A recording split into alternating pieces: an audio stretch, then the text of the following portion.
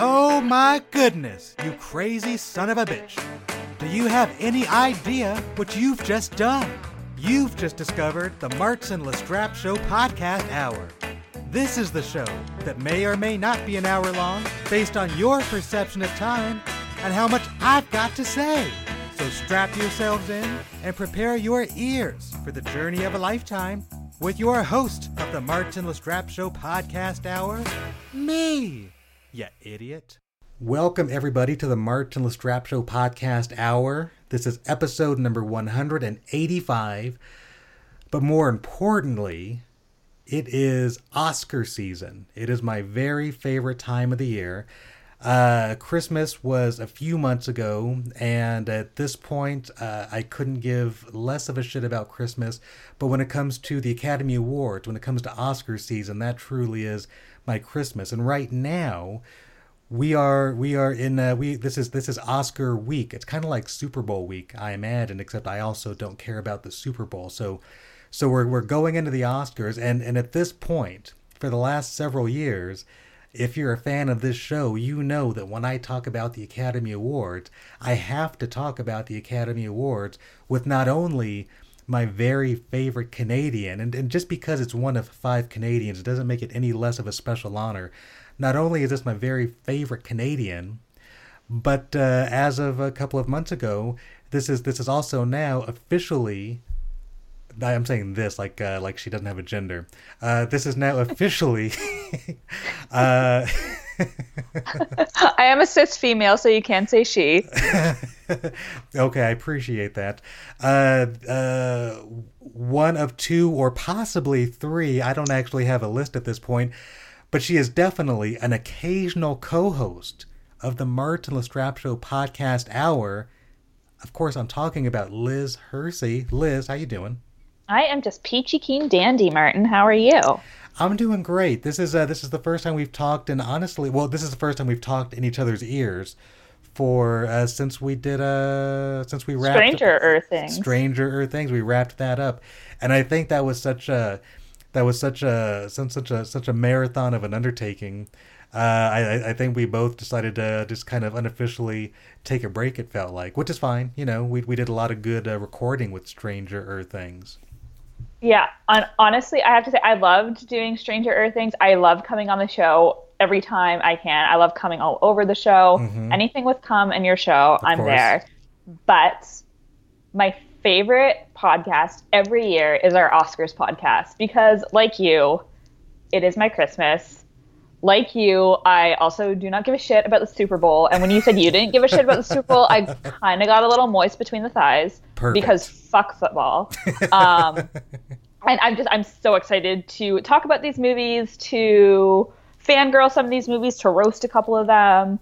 And I'm reared up. I'm so excited. I can't believe it's just under a week. And that's why I wanted to record kind of closer to the Oscars. It's just because like the hype is just, it's so palpable for me, right? There's when the nominees come out and I'm all excited, and then like there's a significant amount of time between the nomination announcements and the Oscars, mm-hmm. and we have some filler shows like the Golden Globes and the SAGs and stuff, but I'm really getting jacked up like every hour for the Oscars, much like a little kid on Christmas.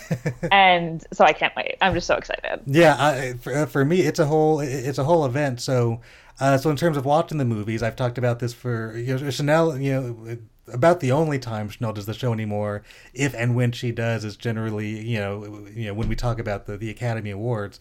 And so Liz, as you very well know, for the last 4, 5, 6, some odd years, something like that, the way that Chanel and I consume the Best Pictures is we go to the AMC Theater's Best Picture Showcase, which is this very fun 2-day marathon where 2 Saturdays in a row they show all the Academy Award nominated movies specifically for Best Picture. So they don't always line up with, say, maybe there's like a Best Actor or Actress, but if they're not in a Best Picture, then I won't necessarily see it that way.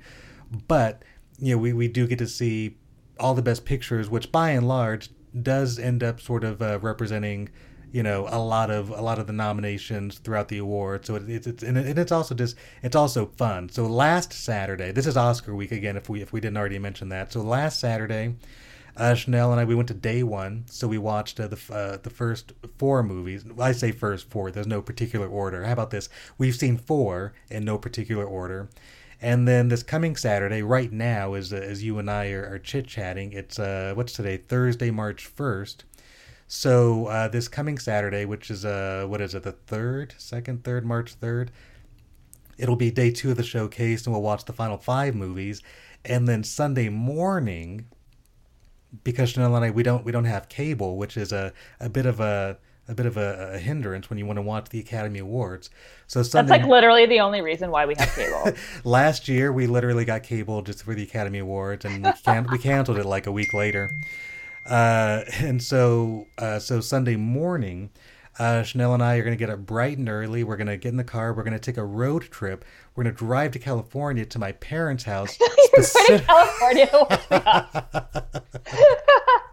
That is dedication. They've got cable. You got to go to where the cable is. So, gonna drive to California, and so it's twofold. Part of it is they have cable and we do not have cable, but also my parents, they love the Academy Awards as much as we do. And a few years ago, I got them into the showcase, and now they get really excited about the showcase.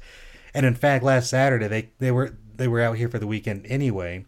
Partly for the showcase, so they watched day 1 of the showcase with us. Day 2 they'll watch in California. So it'll be it really is like Christmas. Like I think I literally didn't see any of my family on Christmas, but on Academy Awards Day, I'm gonna go to my parents' house. Greg is gonna come over. My parents are gonna be there. It'll be a whole. I know, Greg. I'm sorry. I shouldn't have mentioned that. No, he likes like all my pictures on Instagram, so I'm coming around. Yeah, the key to like kind of wooing me is just attention and flattery. So he's doing well. Okay, I'll try not to say anything to him just so I don't jinx his progress into making you hate him less. Yeah. So that's going to be Sunday, and then Monday morning we'll come back to Las Vegas, and then we'll basically sit on the couch and stare at the wall, waiting until the Academy Awards for 2019. Can I tell you what I'm doing for the Oscars while we're just talking about it? Absolutely. Normally, Matt's a big Oscar junkie too, and we have friends, like we alternate every other year who hosts, and we have these little parties and stuff. Matt is taking his kids away for March break, and so I'm going to a girlfriend's. We're going to watch the Oscars together, but her family is like super into the Oscars. And so she just said, like, apparently they all want to watch it together this year. So I'm going to my girlfriend's parents' house, who I've never met any of them. And we're just going to like party and watch the Oscars together. See, that sounds like a great time to me. Honestly, okay, so here's the thing. I'm not, generally speaking, I like people just fine. If I can avoid a crowd, I'm happy to avoid a crowd. If I can get away with not showing up to a party, I would just as soon find a way to finagle my way outside of going to a party. But if you want me to if you want to get me to do anything, just couch it in the Academy Awards, and I'm goddamn there. So you're like, go to a stranger. Really a party. Like, it's like their family and me. Yeah, even that. It's like, hey, Martin, do you want to go to somebody's house with several people, most of whom are related, and you've never met any of them? And I'd be like, nah, you know what? I'm going to pass. And they're like, we're going to watch the Academy Awards. And I'm like, can I bring anything? Oh, shit. That means I do need to text her and ask about that. Because, yeah, well, I have a shitload of wine, so it's fine. But anyway, that's so Canadian. In my mind, that's Canadians. They're both polite and manly, so they can and that's you too. You might be the manliest Canadian I know, right next to my Canadian producer. But it's neck and neck with your combined manliness and masculinity and Canadianness. I shave my legs every fucking day, Martin. Every day. Well, you've got me beat on that one. Obsessively. All right. Well, so as far as the format of this episode, because we more or less do the same thing every year, but it doesn't hurt to sort of set the table to give the listeners some expectations of what they're going to get out of this episode. We are going to focus primarily on the 9 Best Picture nominees, and we'll give each movie a fair amount of time. And then following that, time permitting, because, time is different in Canada than it is in Las Vegas. So time permitting, I don't even know if that's true. I'm just saying shit off the top of my head. But time permitting. You're in Las Vegas and I'm like in the middle of nowhere, so I've got time. We'll do a lightning round to, at the very least, acknowledge the actor nominees and yeah, but of course we're writers, so we have to at least spend a minute acknowledging the screenwriting nominees, and then we'll probably wrap up from there, and then it's just about being goddamn excited for the Academy Awards this Sunday. It's March 4th, right? Do I have the date right for the Academy Awards? You are correct, sir. March 4th, 2018, hosted by Jimmy Kimmel. I'm excited about the whole prospect. Now, you and I both share this. As much as we love movies, and I think that's a lot of where our love of the Academy Awards is born, is in our love for movies. But you and I are also very big fans of just the pageantry, the shameless pageantry of the Academy Awards, which objectively, if anybody wanted to look at this and say, this is not important, why would anybody waste their time doing this? There's so many more important causes and issues and things. I bet every one of those people watches the fucking Super Bowl so they can put a sock in it. This is awesome. Shut up. And the red carpet is when the Oscars starts. I'm sorry, it is. Oh, absolutely. Yeah, as far as I'm concerned, thank you. The Academy Awards is a 7-hour program. And you know what? Every year I wish it was longer. Me too. Yeah. Why do they rush people, right? Like, if people are locked in, they're going to watch. Oh, absolutely. They're going to watch. Like, anytime I hear anybody saying, like, I love it, but, 3 hours, 4 hours. And I'm like, I know. Don't you wish it was longer? Like, when it's over, I'm just like, oh, man, I can't believe it's over. So like, objectively, whatever. Somebody could reasonably make the argument that it's frivolous and silly, and, they wouldn't be wrong, and I'd have nothing to argue with them about, except that I fucking love it, and I don't apologize for that. Now, so for you, going into the award seasons, it almost goes without saying, except we'll say it out loud. This is going to be it's going to be an interesting ceremony, because Hollywood has been it's had at the very least there's certainly been a paradigm shift, to say the least. Very much influenced by the Me Too movement and everything that sort of permeates out of that.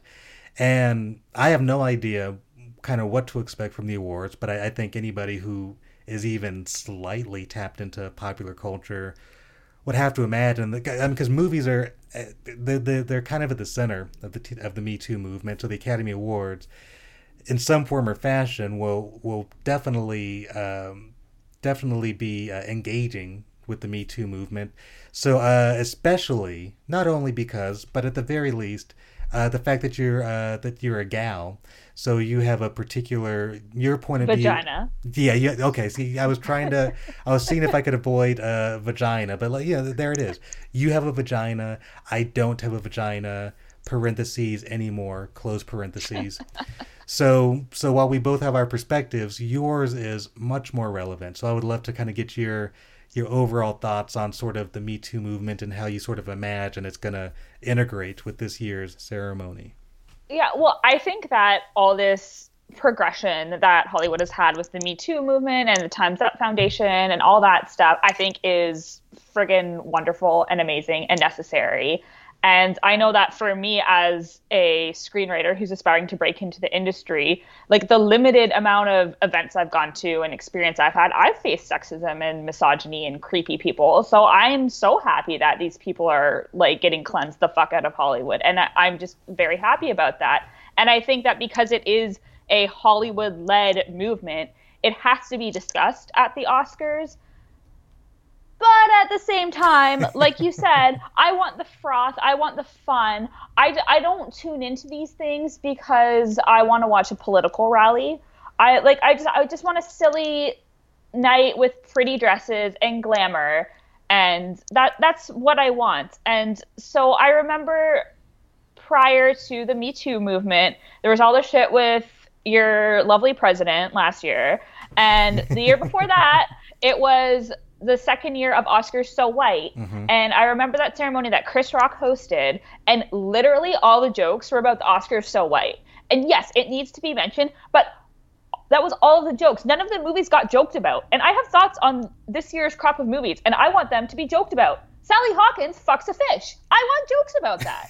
So I really think that the Oscars should kind of take a page out of the Golden Globes playbook. Did you watch the Globes this year, Martin? I would have watched the Golden Globes if I had but cable. You didn't. Yeah. Didn't drive to Cali for that one. I thought Seth Meyers did a fantastic job hosting. And he was, I feel like he made really poignant but hilarious jokes about the Me Too movement while still kind of celebrating and honoring it. And I think that I have a lot of faith in Jimmy Kimmel to sort of toe that line really well. I think he did a great job hosting last year. So I do have faith in Jimmy Kimmel. I'm a little bit worried about some of the winners because when people win their awards, like, gone are the days of, like, I'm so great and these are the people I have to thank. Everyone has to make their own little fucking statements. And I'm like, let me tell you right now, when I win my first award, it is going to be just the Liz show. There's no Me Too. It's me, myself, and I, and no two. And so I don't want a political rally. I think that at the Golden Globes, when Natalie Portman famously introduced the nominees for Best Director, she said, and here are the all-male nominees. That was perfect. Yeah. It was like a little sniper, and people are still talking about it. And that, to me, had so much more gravitas than some deluge of verbiage from someone accepting an award. Like, think Natalie Portman and less like Michael Moore bowling for Columbine when you win your awards. And that's pretty much all I have to say about it. Yeah, I'm with you on that. Here's where we align completely. If and when I win a major award with television cameras and I have an opportunity to accept that award, it will be like the least political acceptance speech in the history of. I don't even know. I don't even know if I probably won't thank anybody. I might thank my mom because, but outside, Oh, my narcissist heart just loves you so much more. Like nothing brings the ceremony to brings a speech to a halt faster for me than when somebody starts thanking all of their representation, their agent, their managers, their lawyers, which on the one hand, I'm sure I don't doubt at all that these people are very special and absolutely instrumental, and you very much wouldn't have a career without them. And so, you want to pay them a certain amount of due. I totally get that. But then by the same token, I want you to turn on the entertainer side of your brain and realize, there's cameras, there's a microphone, everybody's dressed up. There's just regular people at home who don't give a shit about agents and managers and lawyers. They just want to see pretty people say funny, interesting things and win awards and sort of be sort of interesting and humble and gracious. And so when I win an award, and really my mom getting a thank you, it's kind of at 50%. If anyone gets a thank you, it's my mom. Several years ago, because I can't remember anybody's name, so I'm gonna ask you to help me out. He's one of my favorite filmmakers. He made Ocean's 11. That's sort of his big commercial. Steven Soderbergh. A couple years ago when he won, I believe it was if it wasn't best director, it's best writer, best something for the movie Traffic. And he gave a really that was like speech. A million years ago. It was, but see, and here's the thing. I still remember his speech because there was nothing political about his speech. He didn't. In fact, he started by saying, essentially, I'll paraphrase, acknowledging there's a lot of people who he owes a thank you to, and he's going to talk to them in person over the next several weeks and months and make sure he says thank you and know how much they appreciate him.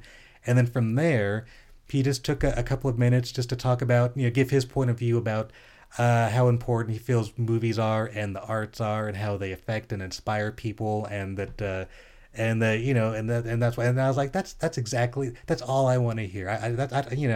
And so I'll do some version of that. And so Chanel will, I'll thank her, after the awards when there's no camera. Now I might think, okay, Chanel and my mom, they're about 50%, and again, that's a big maybe. So anyway, so there's that. Where do I factor into all this, Brenton? You are okay. So you will get a personal phone call no less than 6 months after I win my award, but it'll.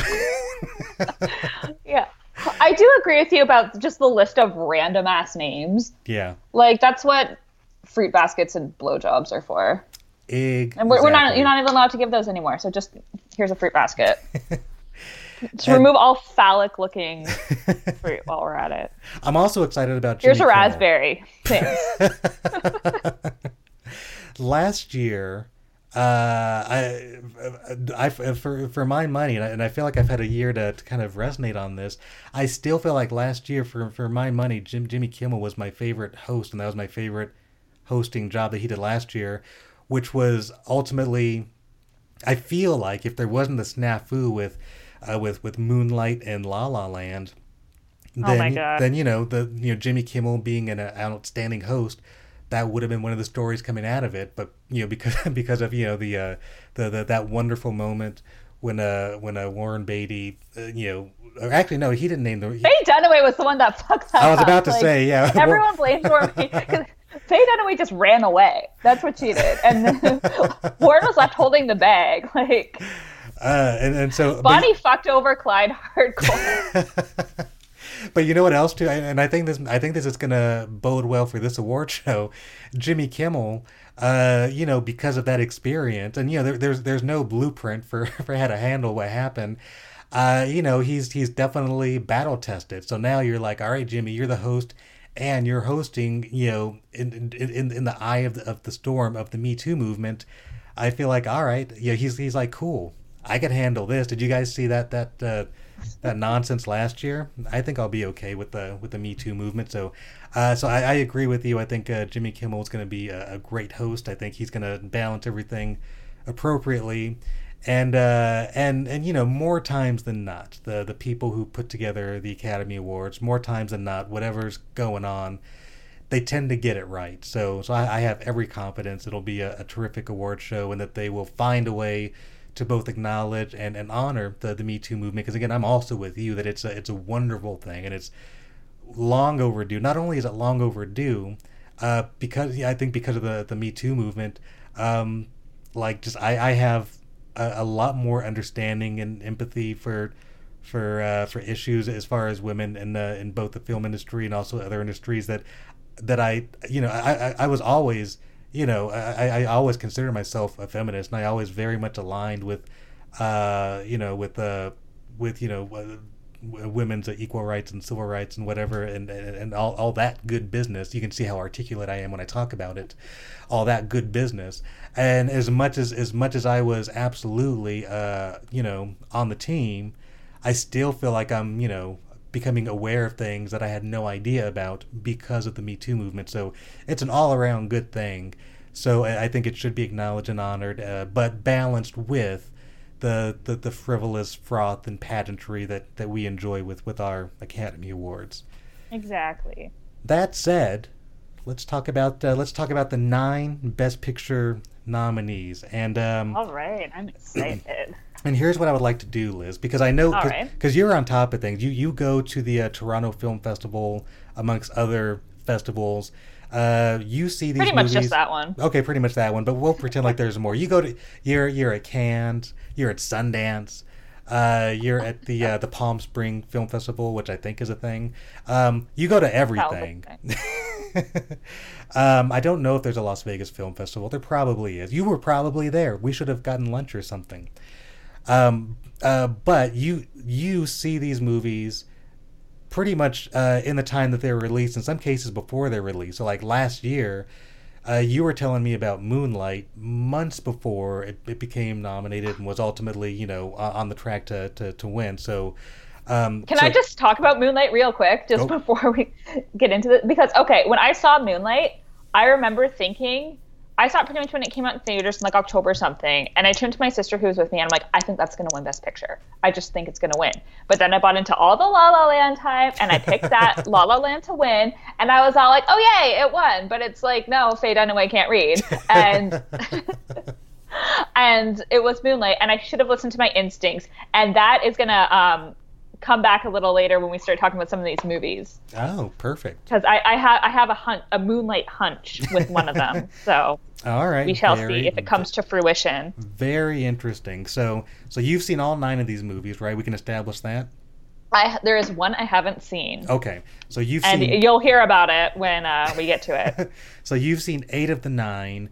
I've seen 4 of the 9. So what I would like to do to sort of balance the conversation a little bit, we'll start with a movie that we've both seen, and then we'll move on to a movie that I haven't seen and then you've likely seen, and we'll kind of go from there. We won't even list the nominees for the people. We'll just go through them. So if they don't know the nominees, it'll be like this will be like the day where they learn the nominees. It'll be very exciting for them, possibly. I like that too. And I like the idea of not going in alphabetical order so people can't just like skip to the movie they want to hear. They have to listen to this whole fucking thing. Absolutely. We won't even give them a list like on the website.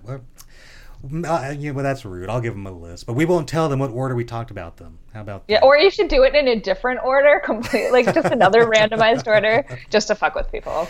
That sounds like a great idea. Oh, also, this just a side note. So there's what's his name? God damn it, I can't think of anybody's name. It doesn't matter. Bill Simmons. Okay, he's a sports writer. Now he does primarily pop culture, but sports is kind of his wheelhouse. He's very good friends with Jimmy Kimmel, so he's got a podcast. He's got this podcast network called the Ringer Network. It's a website and a podcast and a lot of great pop culture stuff, movies and television and stuff. You would actually like the movie talk that they do on there because he has like really really smart like movie critics who are really fun to listen to. So because he's close with Jimmy Kimmel and they're buds. I think a week after the Academy Awards, Jimmy Kimmel went on his podcast and gave just some like very, in-depth, insight about the unraveling of the Academy Awards from his perspective. And it was very, very interesting and very entertaining. And it was great to basically hear everything unfold from right from Jimmy Kimmel's point of view, because he had the best perspective, well, the best and worst if you were him, because one of the things he acknowledged was like he had no idea what he was supposed to do, if he was supposed to do anything. Is he supposed to get on the stage and help sort of unravel this? So that episode at this point, it's like a year old, but it's well worth listening to, especially if you're like Liz and I and you love the Academy Awards, and it's almost like a bonus feature of last year's sort of debacle. Okay, so that said. Let's go ahead and start with all right.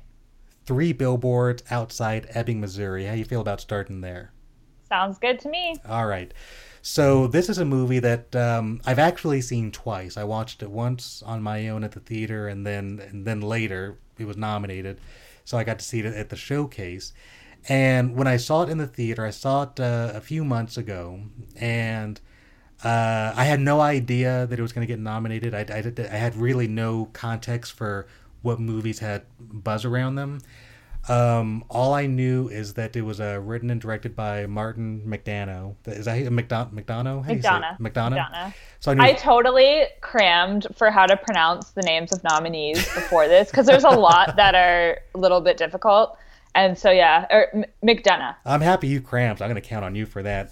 So I knew that he wrote and directed it, and Seven Psychopaths is one of my very, very favorite movies. Fucking love Seven Psychopaths. And I know, I'm sure he's done something else I like. I mean, he did In Bruges as well with Colin Farrell. See, I haven't seen that one yet. Brendan Gleeson. I'm sure I'll enjoy it.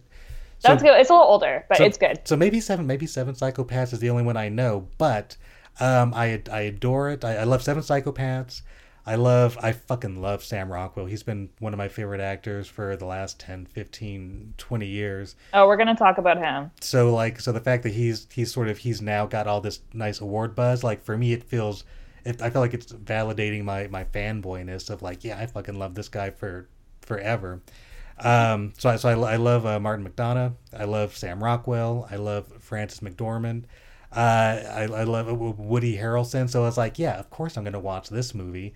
And in my mind, I thought this was going to be one of those movies that, you know, comes out, falls through the cracks, and then over the next few years, people kind of slowly discover it and appreciate it. So I was I don't know how I felt. We'll say pleasantly surprised that it was actually became a very sort of a heavy favorite going into award season. So so that's me kind of setting the table a little bit. What was your experience with this movie?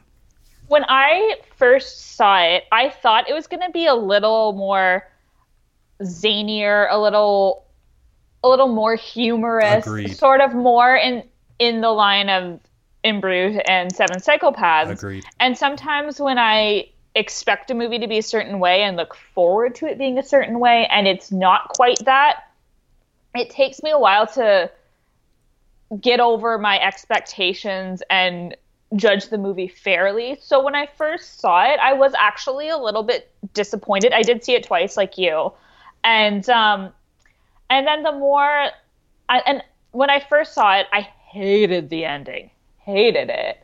But I thought about it more and more. It stuck with me. And I see, like you said, I see so many of these movies, and I could barely tell you what happens in some of them. And I sat and I watched them. But this one really stuck with me. And then when I saw it again, I was able to critique it sort of fairly in its own right. And I feel like because it was less zany and less black humored and off the wall, it resonated with a more mainstream crowd. And I feel like it was more relatable, right? Like, I mean, in Seven Psychopaths, it's this alcoholic screenwriter, and most people can't relate to that. But here's this working class mom who's dealing with a lost daughter. And I think that really strikes a chord with a lot of people. But it has enough of that kind of dark humored zaniness that Martin McDonagh is known for.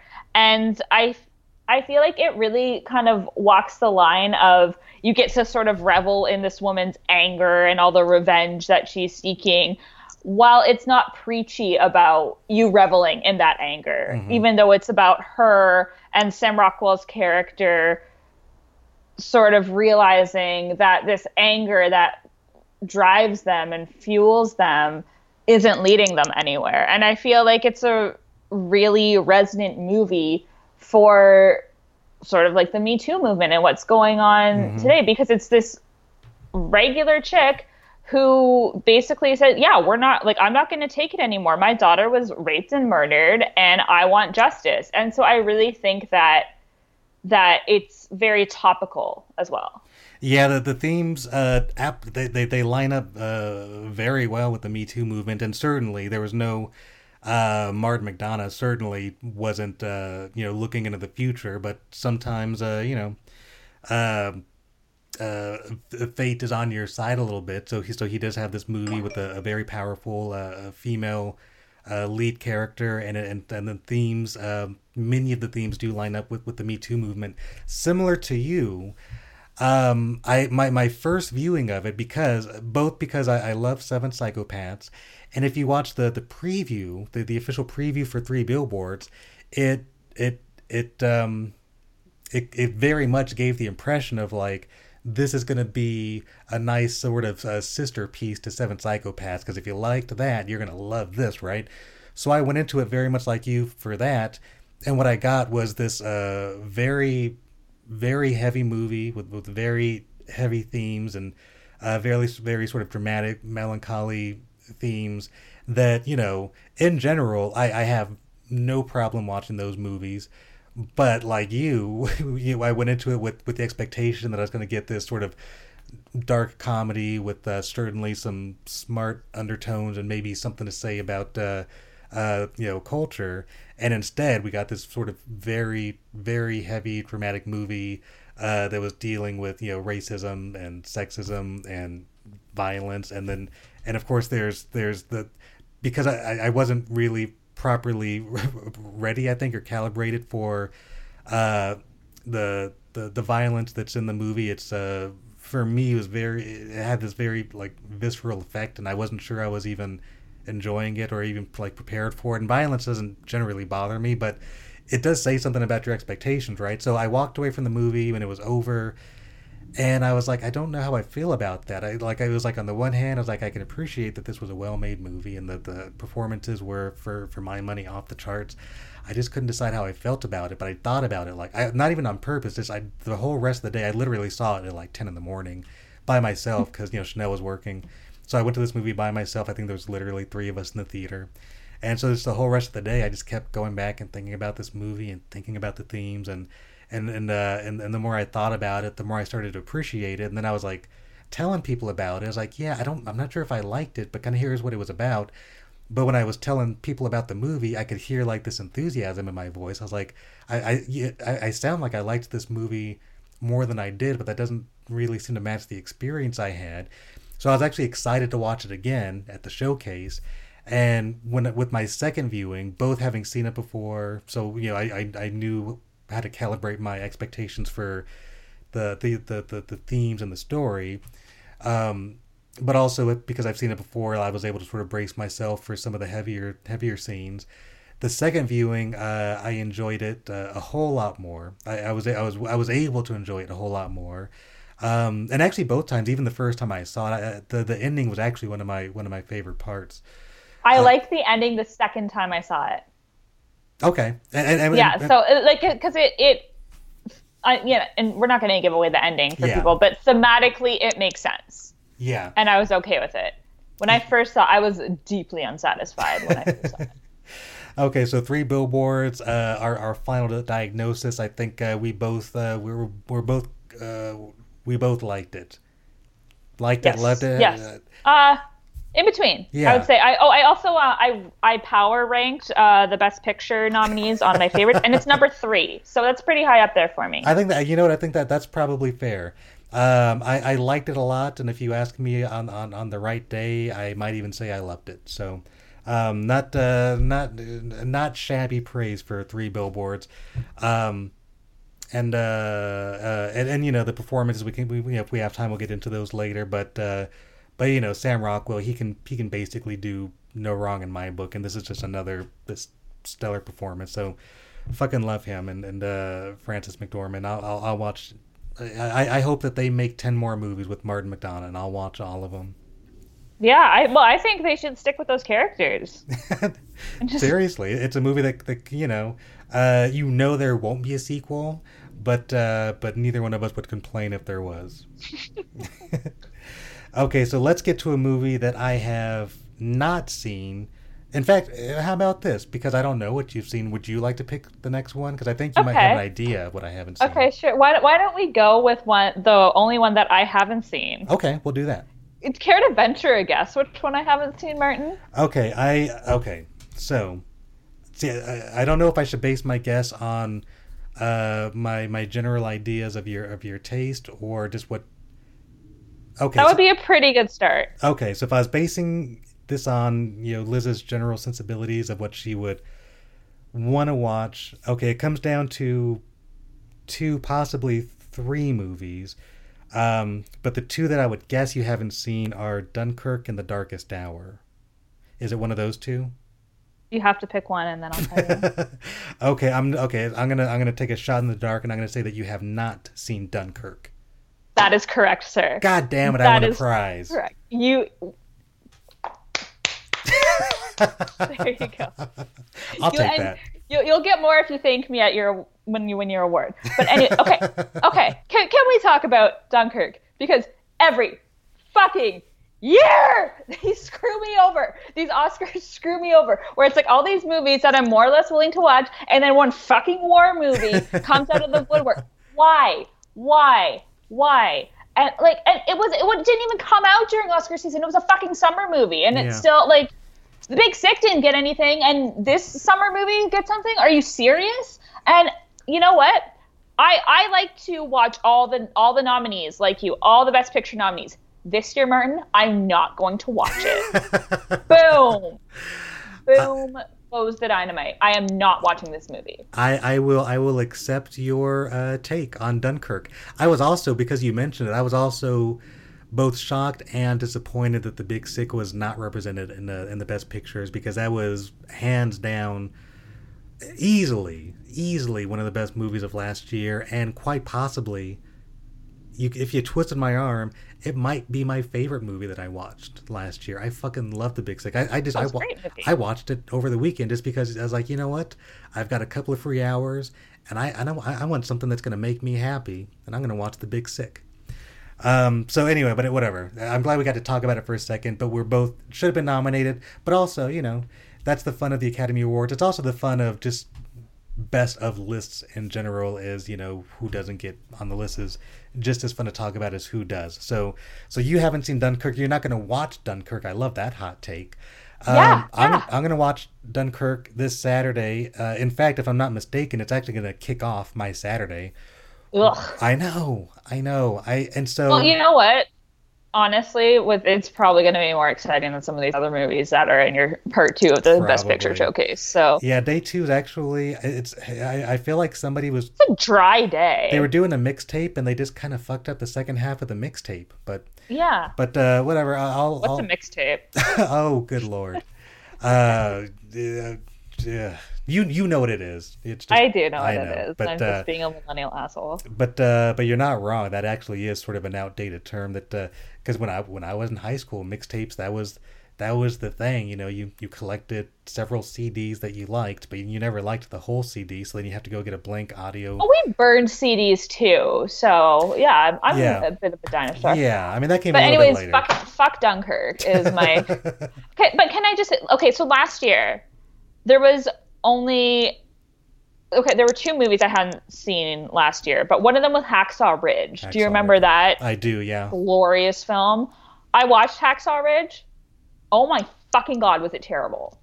Oh my god. We have Andrew Garfield is running through a battlefield with this big doofy smile on his face, like he's Maria fucking Von Trapp in The Hills Are Alive with The Sound of Music.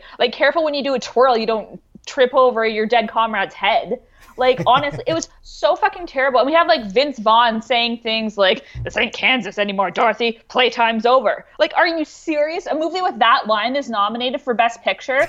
And I have a theory, Martin, that war movies are like douchey ex-boyfriends, right? I'm listening. You go through the misery with them, and then you say, no more. And then you purge them from your lives. And then the Oscar nominees come out, and one of them's nominated for Best Picture, and you say, not going to do it. But then it's oh, I've changed. I'm not Mel Gibson-y anymore. I'm classy Christopher Nolan, and this is a British movie with all this acclaim and all this shit. But you know what? If I do give it a chance, it's just going to be the same heartbreak all over again. It's probably a pretty good movie, but I fucking hate war movies, and so I'm not going to put myself through that degradation again. I have better ways of doing that, thank you very much. And let me tell you, I will watch it if someone pays me to watch it. How about that? If someone cares to hear my opinion about Dunkirk, they can find me at Liz Ann Hersey, and we can discuss payment for this. Because you know what, Martin? This year I'm turning 30, and it's time to put on my big girl pants and stop being a slut and start being a whore. The end. That's my opinion about Dunkirk. That's the best opinion I've heard about Dunkirk so far this awards season. Hacksaw Ridge, I'll give my 10-second take on it. Is I wasn't excited at all to watch it, and that might have helped because I watched it and I liked it a lot more than I expected to, but I also don't like war movies, so it was that long extended 40-45 minute battle scene that's basically the third act of the movie. That was more than I needed, but I loved Andrew Garfield. All the shit that you probably didn't like about him, I totally was won over by his sweet goofy performance. But like you, I don't like war movies at all. I still haven't seen Saving Private Ryan. Saving Private Ryan is Neither have I. It's very much that's one of the prominent movies on the Schindler's List. And I for the second time, so the Steven Spielberg, there's a wonderful Steven Spielberg documentary on HBO right now. I've watched it twice already. It is just it's wonderful, especially if you love movies like we do. You'll love it. And they go pretty much through his whole library, and then they spend more time on some of the more pivotal movies of his career. So Saving Private Ryan was one of them, and that was the closest that I'd come to thinking like, yeah, you know what, I should probably check this out. But I still haven't. I'll watch it eventually, but I don't love war movies. The best way to get me to watch one is to put it in the showcase, because then I'm literally you have to watch. I'm literally a captive audience. It's like, all right, I'll watch it. And like, so a couple of years ago, one movie in particular was The Imitation Game. And I was like, I don't know what this is. The preview looks like something that I absolutely don't want to watch. When it came up in the showcase, and it was like, I think I literally, like, I went to the bathroom. I think I was getting snacks. I was like in no hurry. The movie, like, technically was going through the credits when I got there, and I was like, I don't care. And I fucking loved it. It was one of my favorite movies. I love The Imitation Game too. So I'm hoping. So that's my saving grace, is like, I didn't want to watch. It's like I didn't want to watch it, but I loved it. So because that happened before, that's always my hope of like, maybe I'll love Dunkirk a lot more than I expected to. And it's Christopher Nolan. I mean, he did the Dark Knight trilogy, so he'll and Memento. And I mean, I didn't love what was it called? Insomnia. There was a movie about a guy who couldn't sleep. All I wanted to do. I liked that one. All I wanted to do was sleep while it was on. It was so boring. Maybe I'll watch it again one day.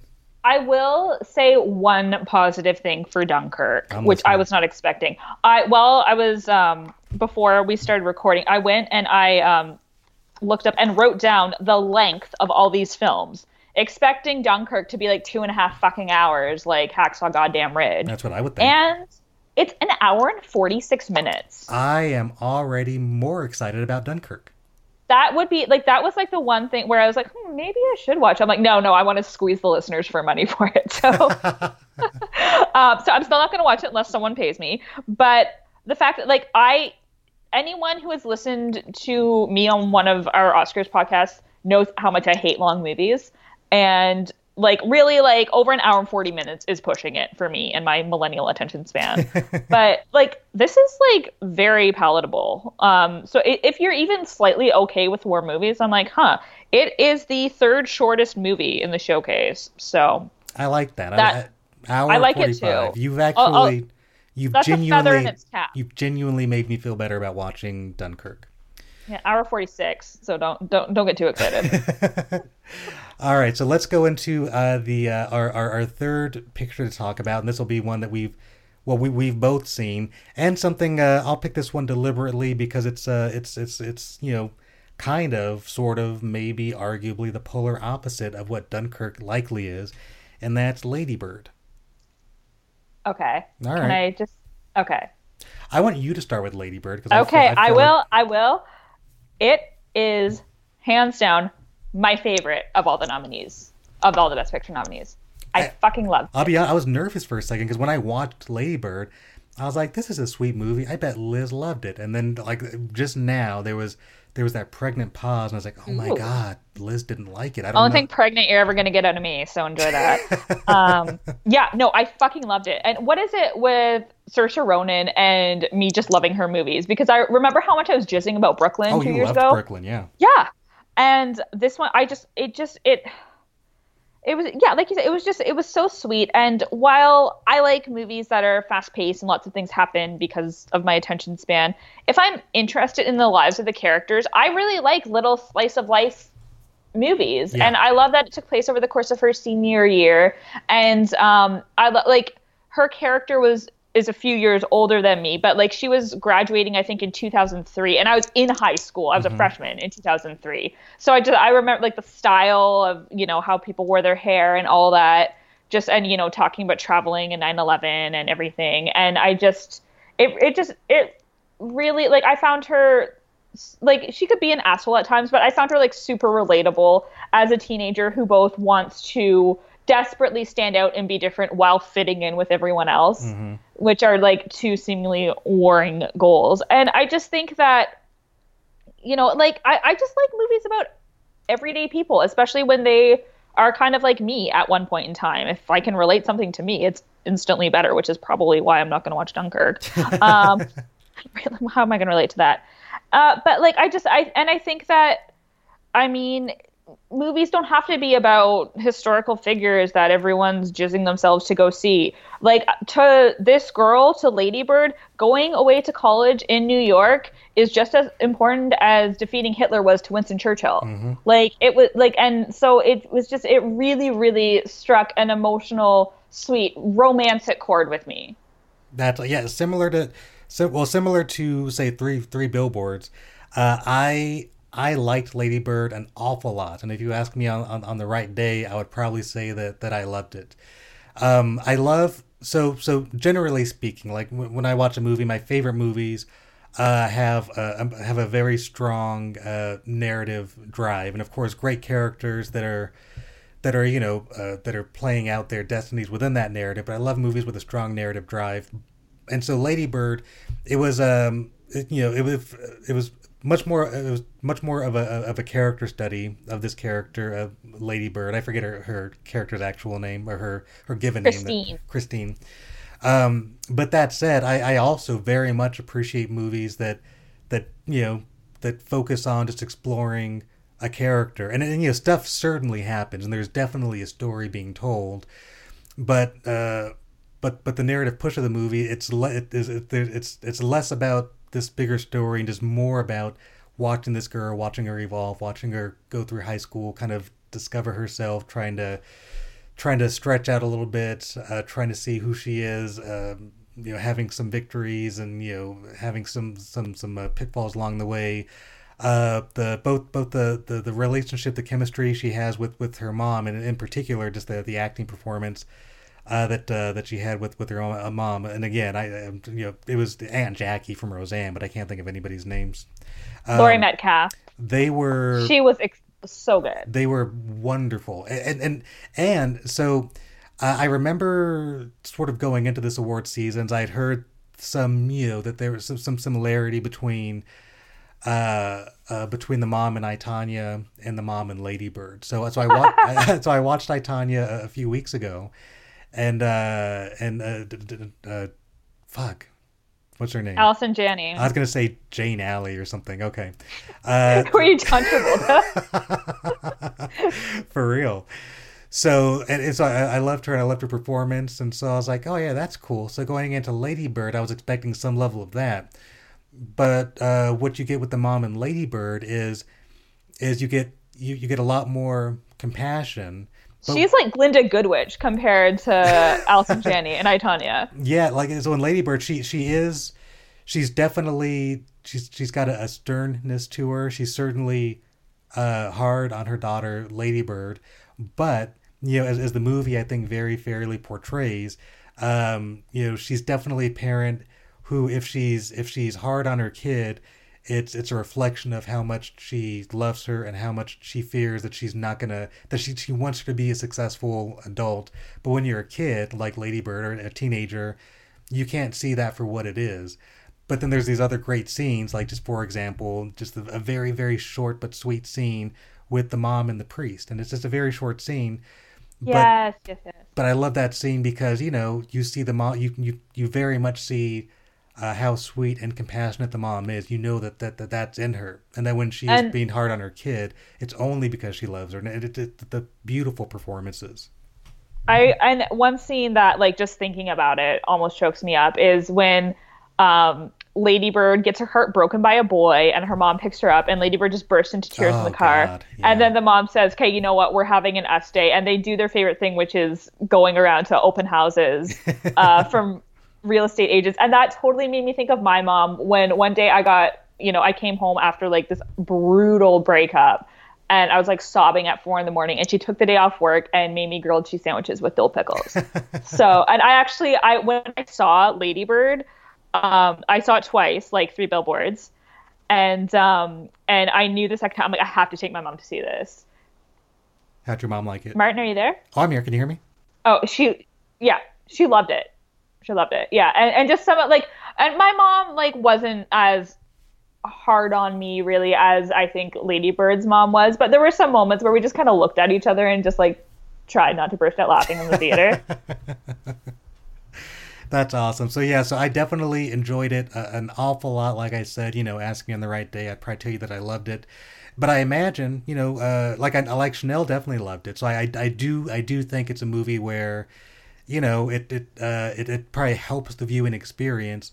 If you have her first time experience of what it's like to grow up as a girl, you could probably relate to it more. And I'd like to imagine that it says something about the quality of the movie, that even if you're me and you didn't grow up as a girl, that the movie can still resonate on all the appropriate levels. So Lady Bird it's terrific. If I had a power list, it wouldn't be at the top of my list, but I definitely liked it an awful lot, and I'll probably watch it again, and I'll probably enjoy it even more the second time around. And it's also the shortest of all the nominated films, coming in at 1 hour and 34 minutes. So it beautiful checks time. That box. Beautiful time for a movie. And you mentioned I, Tonya. Can we just talk about that movie for a little bit, real quick? Because I knew it wouldn't get nominated for Best Picture, but it was my favorite movie of the year. Oh, that's awesome. Hands down. What did you think of it? That's another one. I liked it a lot. I don't know what my expectation was. I can say this. Whatever my expectation was for it, when it was over, I was left feeling like, yeah, I liked it. Similar to Three Billboards, and I don't even know why. I was like, I think I was. I don't know. I wanted to like it so much more than I did, but I still liked it a lot. Oh, I was just glued. Like Margot Robbie was brilliant. Oh, she was insanely good. And I knew it wouldn't get nominated for Best Picture because a lot of people, it was a very polarizing movie, I felt, for people, because the humor in that movie is like pitch black, right? Yeah. But that's my sense of humor. And people are saying that it's making light of abuse and all that, and that she's just kind of like this comedic punching bag. And I don't think it is. I think that you can joke about just about anything, and just because you're laughing on the outside doesn't mean you're not crying on the inside. And I felt terrible for her. Oh yeah. And I just, like, my heart bled for her in a way that it might not have if they played it like a dry ass drama. But because I was laughing so much, I was engaged with the film and I thought about it more. So people need to have a sense of humor, and it should have been nominated for Best Picture. Yeah, and one of the things that I loved most about it was that like all of that happened. It was like what, 92, 93, 94, somewhere around there, right? That was like the time frame. Yeah. So you were definitely a kid. I was too young to remember it when it was happening. Yeah. So I was old enough. So in 94, that was like high school. I was probably like a freshman in high school, or actually I think I was a sophomore in high school. So I had a very, very clear sort of perspective of how I remembered it. And basically, like, at that time, Tonya Harding was hands down the biggest villain in sports. There was no nuance about it. She was just an awful person, and that was the narrative for, the next 20 some odd years. So watching this movie, for me, one of the victories of it was how it did such a wonderful job of telling you, like, this much bigger story, and not apologizing for the things that happened, because the things that happened. But then when you get the full story, and by the time it's over, Tonya Harding, improbably for me, for somebody who grew up with her as like just one of the all-time biggest villain in sports, to watch that movie and now she's a completely sympathetic figure, was probably one of the best and most impressive things about it. And it's not like the movie was like lying, to the best of my understanding. But it also goes to show how powerful storytelling is, and how how there's with any story, with any character, there's so many different perspectives, and once you get a whole story, it's just so much more interesting and dramatic, and people are so much more nuanced than very often the culture allows them to be. So those are definitely some of the takeaways I had from I, Tonya, who again, probably, possibly, I mean, I would have, if I had to choose, I'd rather see The Big Sick nominated over I, Tonya, but I was also surprised that I, Tonya wasn't nominated.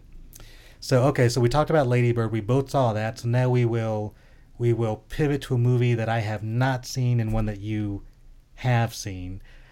Because I haven't seen whichever one we're going to talk about next. Would you like to pick? Maybe you want to pick one that you're excited to talk about that I haven't seen. Well, can I pick one that I'm excited to roast the fuck out of? Yes, you can. Okay, Darkest Hour.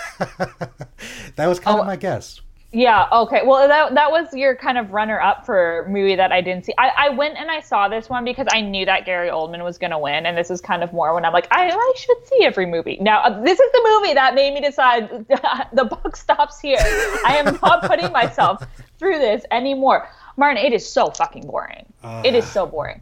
Okay, so when the nominees came out, I was with my family, and I read out all the nominees. I wasn't able to watch the announcement live.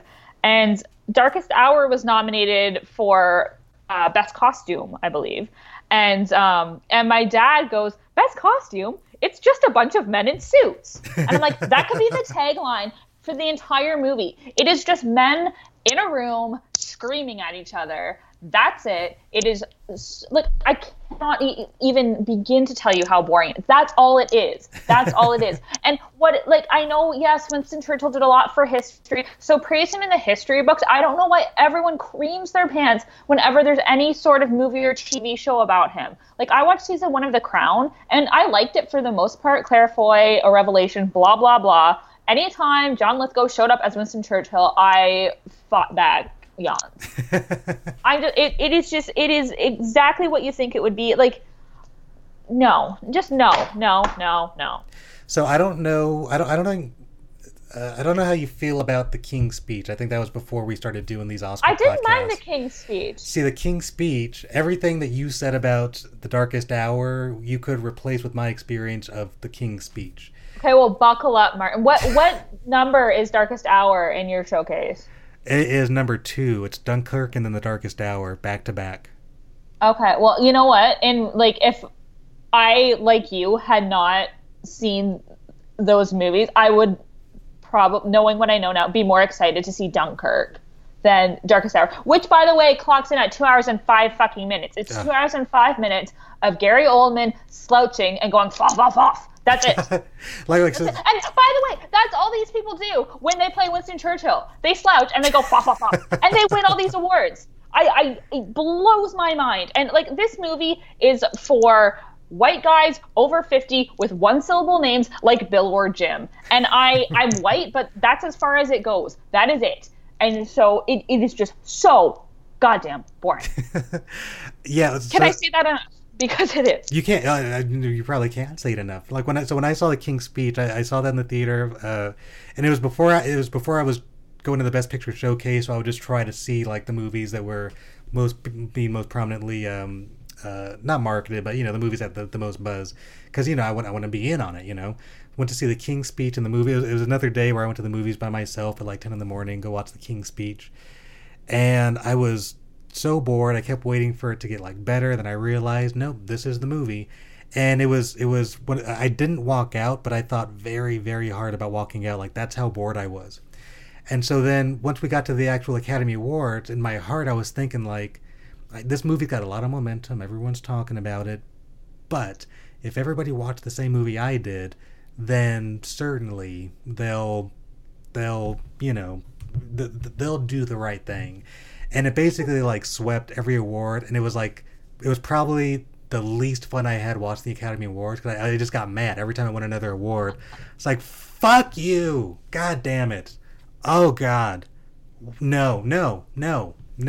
So I was listening to you talking about The Darkest Hour, and I was like, we could just plug in the King's Speech, and that's like exactly how I felt about it. But because I haven't seen The Darkest Hour, I will go into it with optimism, because what other choice do I have?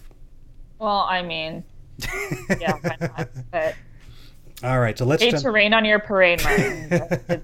It's awful, and it's not even like it's like poorly, like it's well shot and whatever. But oh my god, I want to cry. It was my darkest hour, my darkest 2 hours and 5 minutes. Okay, so we'll go to a movie now that we've both seen. We'll speed it up a little bit only because we're up against the clock, but we're gonna get to everything. So the next movie that you and I have both seen is Phantom Thread. Yes. And so with Phantom Thread, I had a few thoughts going into it. One, okay, well, one thing that's interesting about it, I think its official release was in December, which made it sort of a surprise nominee only because it came out late in the year and it didn't come out with a lot of buzz that I was aware of. It's not to say anything about the quality of the movie. It was just you kind of have an idea which movies you expect to get nominated. So this one was kind of a surprise for that reason. But it is Paul Thomas Anderson, who I'm a fan of. It's Daniel Day-Lewis, who of course even if he's in a bad movie, he's still going to be the best part of that movie. So I'm a fan of both of them. I feel like, and this is based on nothing except sort of just my thoughts going into it. I feel like potentially, more than any other movie on the list, maybe you could make the argument that The Phantom Thread benefited from the James Franco fallout, where the Disaster Artist, I was over the moon gaga for. I loved The Disaster Artist. As did I. I knew it was going to be well represented in this award season. Best Picture, Best Actor, Best Director. It was going to be well represented. And then, James Franco, following the Golden Globes, there was a New York Times or LA Times, or he was basically one of the prominent names that was brought down during, in the midst of the Me Too movement. And so that absolutely affected these Academy Awards, where, the Academy Awards, while I don't imagine there's just like a committee of people saying, keep them in, keep them out, I do think there's probably a general sentiment of, we don't want this to be any more controversial than it needs to be. So, we can all quietly acknowledge that The Disaster Artist was great, but, we're not gonna put a spotlight on it. And so I think for that reason, Phantom Thread might be one of those movies that maybe it wouldn't have gotten Best Picture, but because Disaster Artist created a gap, it made room for a movie like Phantom Thread to sneak in. That said, I liked it a lot. This one actually kicked off the showcase for me this past Saturday. And, oh, wow. And so with Paul Thomas Anderson, my favorite of his, and maybe arguably his best, is Boogie Nights. That's my favorite movie of all time. I can watch that movie. At the very least, I have to watch it at least once a year. I could probably watch it once a week, really. And it ages beautifully. And that movie has such an amazing fucking energy to it that I associate that sort of energy with Paul Thomas Anderson. So with The Phantom Thread, from the very beginning, it's very meticulously paced, and I wasn't quite calibrated for that. That's a nice way of saying it. So it took me a little while to settle into the pacing of this movie. But as I did, I came to enjoy it. But when it first started, I was a little bit nervous. But once I settled into to the pace of it, I was able to appreciate what the movie was doing. Also, too,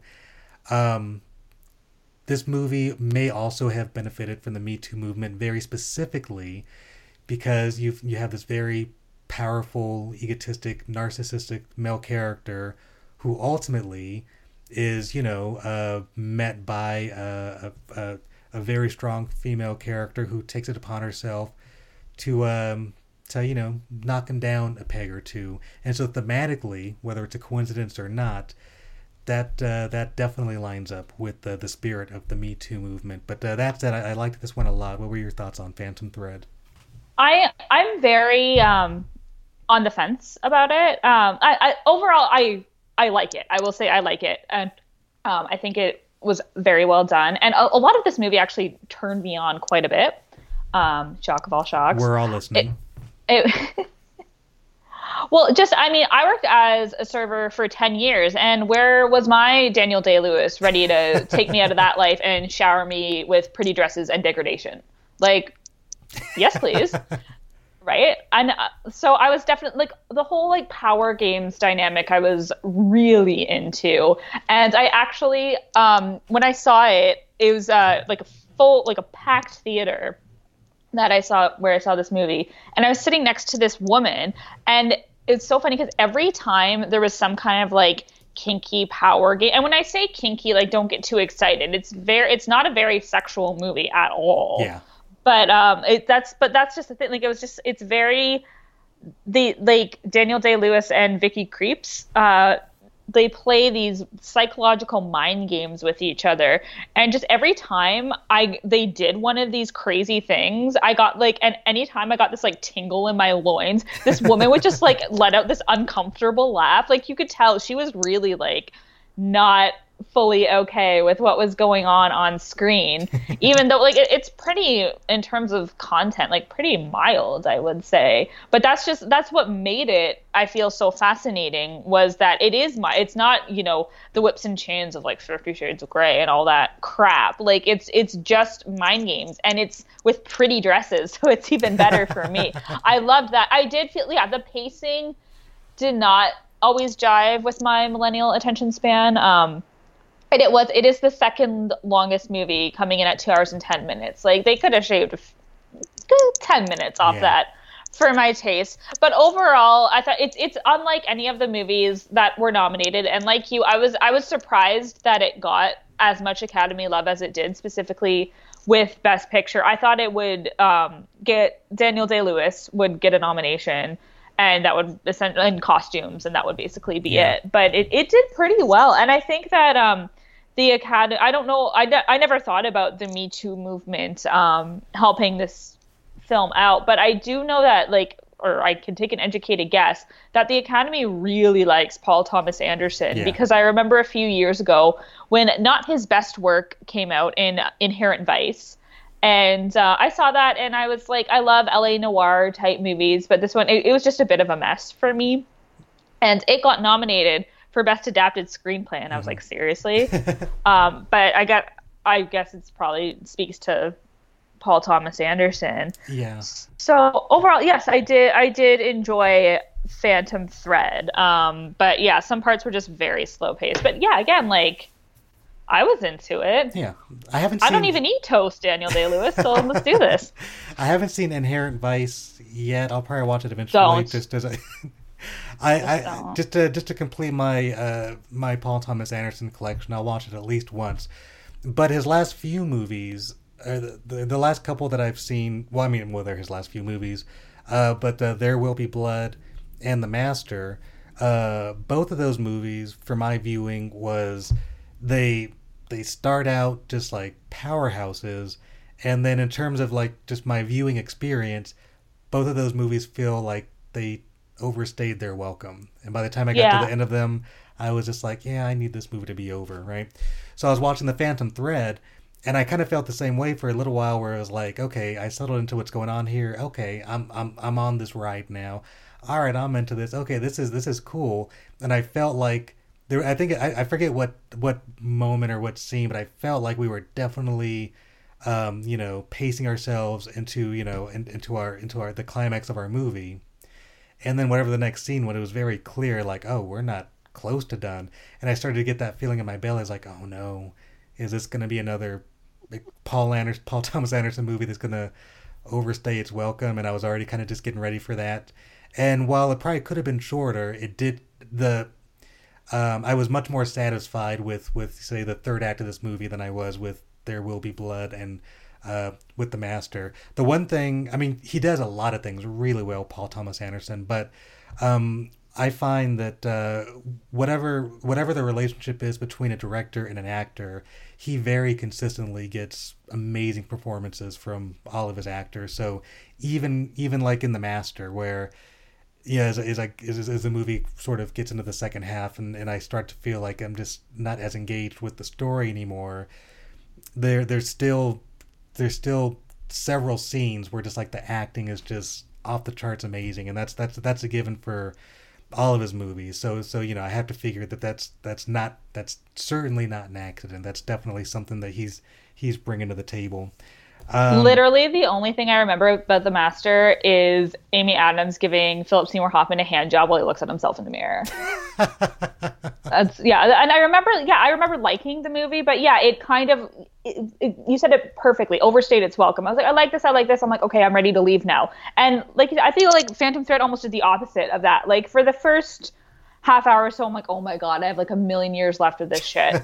And then, it started to pick up. And, sorry if I interrupted you. You didn't. Okay. Because I have to say, like, I'm not sure how much time we're going to have to talk about the acting nominees. So I really, really wanted to say that of all the snubs, I think it is a travesty that Vicky Krieps did not get nominated for Best Actress, because she was so good. I feel like she was like completely matched up with Daniel Day-Lewis, which how many people can say that? Yeah. And I love that, you know, there's this move along with the Me Too movement. There is like, let's have real, fully rounded female characters. And I love, you know, they say strong female characters, but not everyone needs to be Charlize Theron in Mad Max or Lupita Nyong'o in Black Panther, even though I'm never fucking watching that. Not because it's a superhero movie. Yeah, so you don't like superhero movies. You're safe. Okay. You've been on record before about not being into superhero movies. Okay, just wanted to dot my I's and cross my T's there. But yeah, this Vicky Krieps, like I fucking loved her, right? Because she's someone who's like, yeah, I do like dressing up in pretty dresses and having some older man take care of me and even degrade me a little bit. But I still can own this shit and I can do whatever the fuck I want. And that's awesome. And I loved her. I loved her. Honestly, so here's what I knew going into Phantom Thread. I knew that Daniel Day-Lewis was nominated. And I knew an actress who I wasn't familiar Leslie with. Manville. She was terrifying. Yeah, no, she was wonderful in the movie. And so because I just vaguely knew that there was a woman nominated, I assumed it was. You said her name is Vicky Krieps. Krieps. She was wonderful. I looked that one up. I don't know if you can hear that dinging. By the way, that's yes, I can. Getting text messages from Chanel. So I figured, she's on one right now. Well, she is horny. I would assume. Almost definitely. I mean, if it's Thursday, then almost definitely. So because what's Thursday? I have no idea. Is that like a thing in Vegas, like Sunday? Basically, yeah. If it's a day that ends in Y, then pretty much definitely. Yeah. So I knew that a woman was nominated, and I knew it was an actress who I wasn't familiar with. So when I watched the movie, because her performance was so strong, I just assumed she was the one that was nominated. And it's not that who's the other actress who was nominated? Leslie Manville. And so it's not that she didn't deserve it, because she was great. But I was shocked. I was like, oh, I watched the whole movie just like, oh yeah, she totally deserves this nomination. Only to find out later, oh, I'm completely wrong. She wasn't nominated at all. So yeah, so they were terrific. So here's what I want to do next. I want to save our last movie for one that I've actually seen.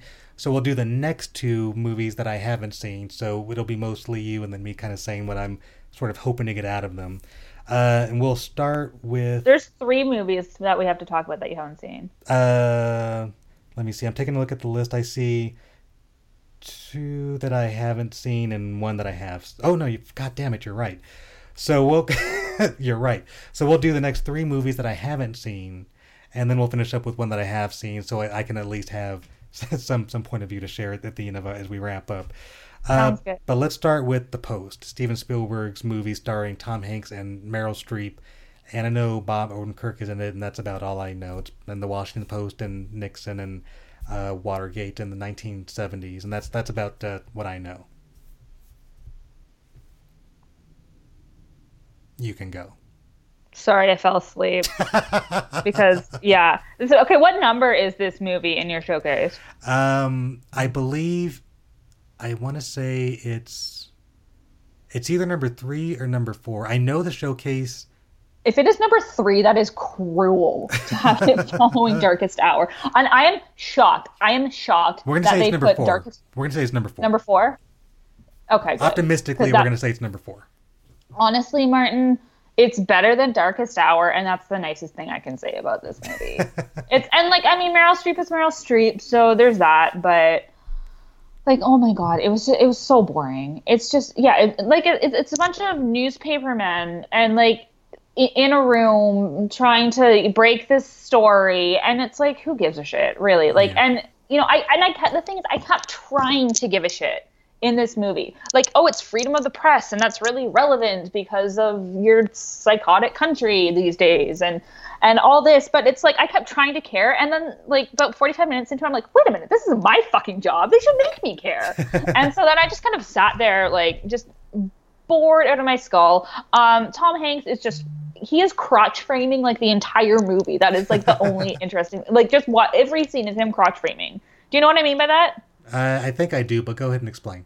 It's like he'll be like standing up and talking, and he'll like put one leg up on a chair, so it's like basically the person who's sitting down is like making eye contact with his crotch, which is the most sexualized thing that's ever happened in a fucking Steven Spielberg movie, and it was still super boring.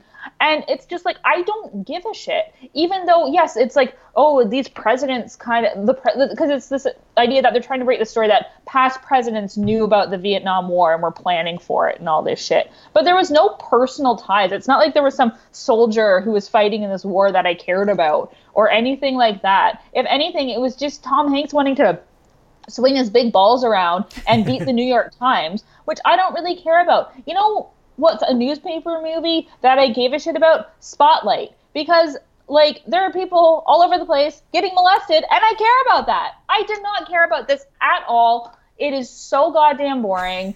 Like, and there's a lot of, like, printing press porn that looks really nice. And Meryl Streep has a very Oscar Beatty monologue that she, you know, kind of swiftly got in there and got that nomination away from Vicky Creeps. But it's just... Oh my! I mean, it is slightly under 2 hours, but yeah. My concern, both going into watching it at the showcase as well as when I first saw the preview, is that Steven Spielberg. I don't know if it wasn't his last movie, but the last movie of his that I saw was Lincoln. Oh my god! And I didn't bother. I was so goddamn bored watching Lincoln, and I went into it thinking like, Steven Spielberg, he's not just a great filmmaker, but he's a great storyteller, so he's going to find a way to make this interesting. And it was so fucking boring. So when I saw the post, I just felt like, I don't know, he seems to be going, he's definitely going through certainly a fascination with you know, historical, you know, factual stories and telling those stories on film. And because I was so bored with Lincoln, when I saw the preview for the post, I was like, I don't have a lot of faith that he's going to make this interesting for me. Listen to your gut, my friend. It's not fun. Similar to The Darkest Hour and Dunkirk, I'm going to go into it with optimism because what choice do I have? Now, the next movie that I haven't seen is Call Me by Your Name, and I know that it has predominantly gay themes, and that's really all I know about it. So I'll let you take the lead. Yeah, this movie is actually my second favorite out of all the nominees. I friggin' love this movie. I am so sad that you didn't see it because, like, literally half my jokes were about a scene in this movie involving a peach. Do you know what I'm talking about? Not a clue. Okay, well, you're in for a treat. So just keep that in mind when you see it. And it takes place in the 80s in beautiful northern Italy. And it's this 17-year-old kid who has this professor dad, and this he hires a research assistant to come live with them for the summer, and he is played by the dashing Armie Hammer, and the kid played by Timothée Chalamet, who, let me just say, hardcore deserves the Oscar over Gary Oldman or any of the nominees. Really, he's fantastic. It's about them sort of falling for each other and the summer that they spend together in Italy. And I'm surprised by how much I like it because it is the longest movie of the nominees, coming in at 2 hours and 12 minutes. Oh, okay. And like Lady Bird, it is sort of, it's just a slice of life kind of thing. But I think I'm just a romantic, and I love young romances. I write for young adults, and I was just riveted by these characters. And if you think it's like this gay sex fest, like, don't get too excited. Like, it is a very much a slow burn of a movie in terms of any sort of love or anything like that. And, like, this is no Brokeback Mountain where 20 minutes in, Heath Ledger's doing the old spit and thrust, may he rest in peace. But it's just a very, like, the setting is romantic. Just everything is just, like, lush and full of young romance. And the peach is fantastic. And I really, really have a soft spot for this movie. Okay, well, that sounds great. I'm feeling very good about this one. What number is it in your showcase? It is. I want to say that's the third one in the showcase. I feel like that comes after Darkest Hour, before the post. Well, that'll be a nice breath of fresh air for you. So the movie that's going to show that's going to close the showcase for me, it will be the next movie that we talk about because I haven't seen it. But the movie that I'll see at the end of my showcase day is Get Out. And I have some vague ideas of what it's about, but for the most part, I've as much as I know about it, I've also avoided as much as I could so I can kind of fully get the experience. But that said, go ahead and please give me your take on Get Out. I thought Get Out was super fun. I am so happy that it got nominated.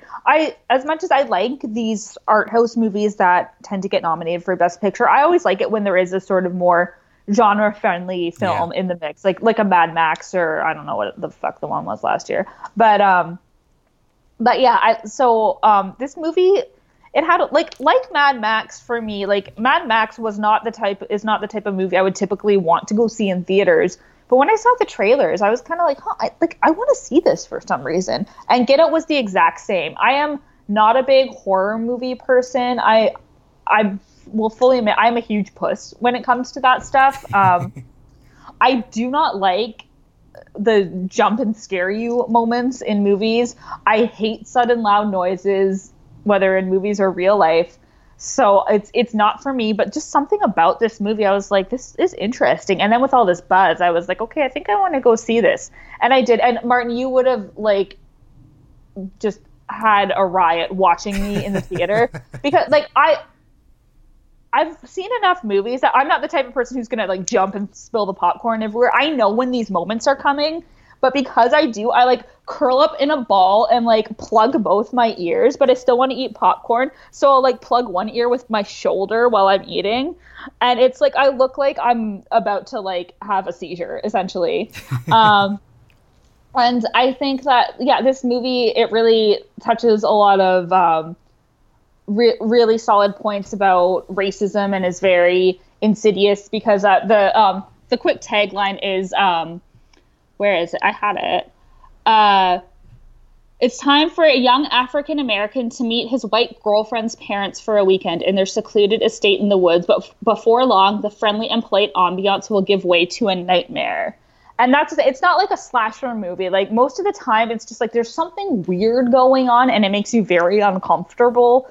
But it takes a while before like the really sort of horrific scenes to kick in.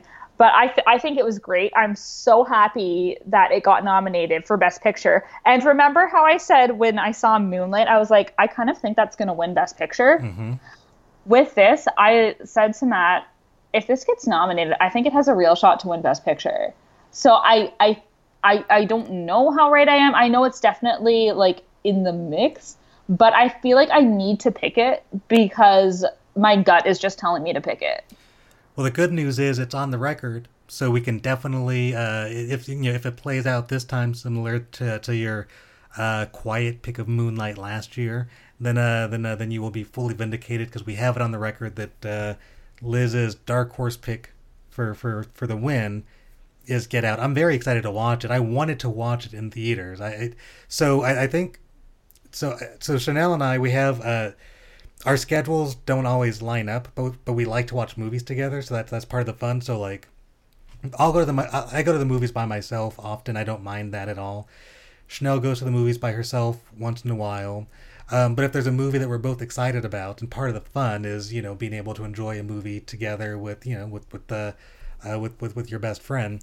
So there's sometimes we'll save a movie, and I think Get Out was one of those movies that we were saving, but then we just couldn't quite find time in our somewhat jagged schedules, and then eventually it was out of theaters, but then it was on DVD and Blu-ray and whatnot, and so my mom brought a copy of the Blu-ray over because she knew that I wanted to see it, and so they had a copy of the house, so she brought it over. And it's been sitting on my coffee table for months. And so at that point, I was just kind of pleasure delaying. I was like, okay, I'm definitely going to watch this. But we'll really make some time and make a night of it and really have some fun with it. And then eventually, by virtue of not watching it, the nominations came around. It was nominated.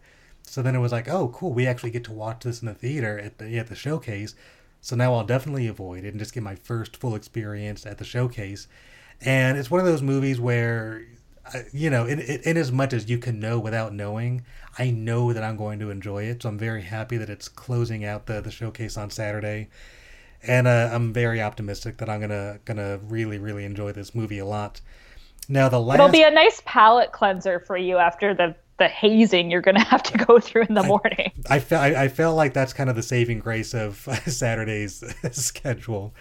So okay, so now we'll go into the last nominated movie that we've both seen. And of the movies that I've seen, as I sit here reflecting, this is probably my favorite of the 9 nominated movies. And so it is The Shape of Water. I've now seen this twice, and I fucking love this movie. I loved it the first time. I loved it even more the second time. I don't know what's in the tea leaves as far as its best picture chances, but if I was making a power listing, having only seen 4 movies, The Shape of Water would be at the top of my list. So what are your thoughts? It's up there for me. I thoroughly enjoyed it. I grew up just loving fairy tales and Disney princesses and all that. And this, to me, is just this sort of more mature, dark, urban fairy tale. And I adored it. And Sally Hawkins is just a powerhouse. And I'm sorry. I was just kind of going off. Yeah, I didn't mean to cut you off, but then I was like, I guess I did because I started to talk, but I was trying to time it to not cut you off. I guess I'll say that. So Sally Hawkins, she's not going to win Best Actress. That's going to go to Frances McDormand, who also had a great performance. But Sally Hawkins' performance, it's great on any metric. But in this movie, she's mute. So in this movie, she doesn't have dialogue. So her performance is all a silence essentially, and she's so fucking brilliant. And I say that like it's not that I'm not a fan of hers, but I couldn't name 3 movies that she's in. I'm sure I've seen her around. In fact, she was in, what was she in She was in Blue Jasmine. I was gonna say Blue Jasmine. So like again, she's probably similar to Sam Rockwell, where I probably don't realize how often I've loved her in the movies. Except with Sam Rockwell, like I love him, so I know.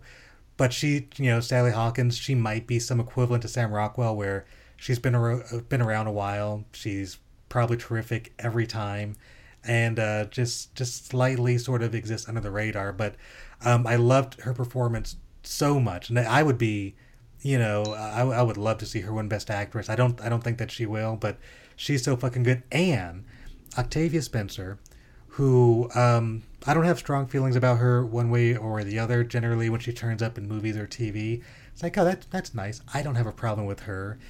In Shape of Water, it is hands down my fucking favorite performance of hers. I was so in love with her and her performance for the whole movie. And just in terms of performance-wise, she has to carry a lot of. Basically, she's best friends with Sally Hawkins. So because Sally Hawkins' character doesn't talk, Octavia Spencer's character picks up the slack, and she does it, and she's just so dynamic and entertaining and engaging and empathetic, and goddamn, every actor is just on their A game in this movie. Like Michael Stuhlbarg, who was the like a scientist. Mm-hmm. He was fantastic, and he's also in Call Me by Your Name too. And it was kind of a bit of a controversy that he didn't get nominated for his performance. I'd read a little bit about that. Yeah, Richard Jenkins Jenkins was so awesome, and also the movie does have a little personal soft spot in my Canadian heart because it was filmed in Toronto. Oh, I didn't know that. And it was. And there's some pivotal scenes in a diner involving Richard Jenkins. Mm-hmm. And that diner was like a 5-minute walk from my old place where I used to, and I went there all the time. So yeah, it was my old stomping grounds. And some of the characters live above a vintage cinema. And that theater is a theater that I've been to in Toronto. So it does kind of capture my heart that way. And just the whole aesthetic of the movie. I think it is going to sweep every artsy category it's nominated for, because it looks gorgeous. And just she's fucking a fish, and like you want to cry, right? Yeah. It's so beautiful and romantic. There was something that I thought was missing from this movie. And that's me. Because I always relate things to myself. And because there's Michael Shannon plays a pretty villainous character in this movie, and so the idea is that Sally Hawkins and Octavia Spencer and some of these other characters want to, without spoiling anything, want to get away with something behind Michael Shannon's back. Mm-hmm. And Michael Shannon also has like this weird sort of Weinstein-y fixation on Sally Hawkins. And at one point he has her in the office, like he calls her into the office to basically like sexually harass her. Yeah. And she's mute and he's like, I'm gonna make you squawk. And I was just like, you know, not cool, Michael Shannon. You're not allowed to do that. But oh my God, do I want you to make me squawk? And so that's all I was thinking is I want more scenes like that. I could have been the distraction tool. He would not have been thinking about Sally fucking Hawkins if I was there. So they could have used me, is all I'm saying. And much like in Whiplash, if I may. Sure, you may. Thank you. I feel like if I were in that movie, here we have J.K. Simmons with his unexpectedly bulging muscles, and I would love nothing more than for him to slap me in the face and call me a cocksucker, and then that poor little drummer boy would have been left alone to pursue his art. It would have been perfect. I think what I'm saying is I just basically want to be a slutty rodeo clown for sadistic men in movies. I think that's my true calling. You are nothing if not consistent, Liz Hersey. Just think about it, right? Like, drop me into Dazed and Confused. I would literally, bend over, show my ass to Ben Affleck, and be like, hey, Ben Affleck, look at me. I have a very paddleable ass. Would you like to see it? And then it's off to the races. And those little freshmen get off scot-free. I get off, and everyone is happy. So basically, the takeaway that is The Shape of Water could have used me. I think for all intents and purposes, I think that's fair. I think that's fair. So I am really up against it, but I would feel like we were doing the listeners a disservice if we didn't do just like a crazy quick lightning round of the actor nominees. And so here's what we'll do. Do you happen to have the list in front of you by any chance? Yes, I do. Okay, so do me a favor. We'll make this just like crazy lightning round. Just go through the list. We'll do just a very quick thumbs up, thumbs down. I think they're going to win, and we'll do that for the actors. And we can just quickly mention like the shocks. Like, oh, I'm surprised that this person was nominated. Yeah. Let's go for it. Okay, so Best Actor in a Leading Role: Timothée Chalamet for Call Me by Your Name, Daniel Day-Lewis for Phantom Thread, Daniel Kaluuya for Get Out, Gary Oldman for Darkest Hour, and Denzel Washington for Roman J. Israel, Esquire. As we previously mentioned, I think that we're both pretty sure that Gary Oldman is going to win for Darkest Hour for whatever fucking reason. I really want Timothée Chalamet to win. Don't think he's going to get it, but he's young, and I think like this kid is going once you see this kid, Martin, he's going to be around for a while. So I think he should get it. Sorry, you go ahead. Yeah, I love Daniel Day-Lewis's performance in The Phantom Thread, which I saw. Denzel Washington, I saw him in the Israel J such and such movie. You saw that movie? I did see that movie. I saw that movie with them. I know nothing about it. The movie in and of itself was fine. Didn't love it, but I don't regret watching it. It was I don't regret watching it, but it's not entirely memorable. Denzel Washington,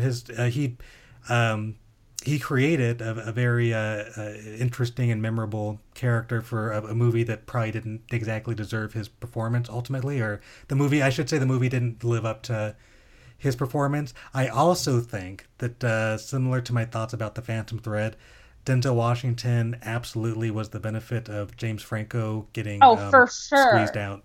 For sure. Yeah, this was James Franco's spot to lose. Absolutely. And he lost it hardcore. And so now there's this like random movie where I like even looked up what it was about like before recording. And the log line is Roman J. Israel, Esquire, a driven idealistic defense attorney, finds himself in a tumultuous series of events that leads to a crisis and the necessity for extreme action.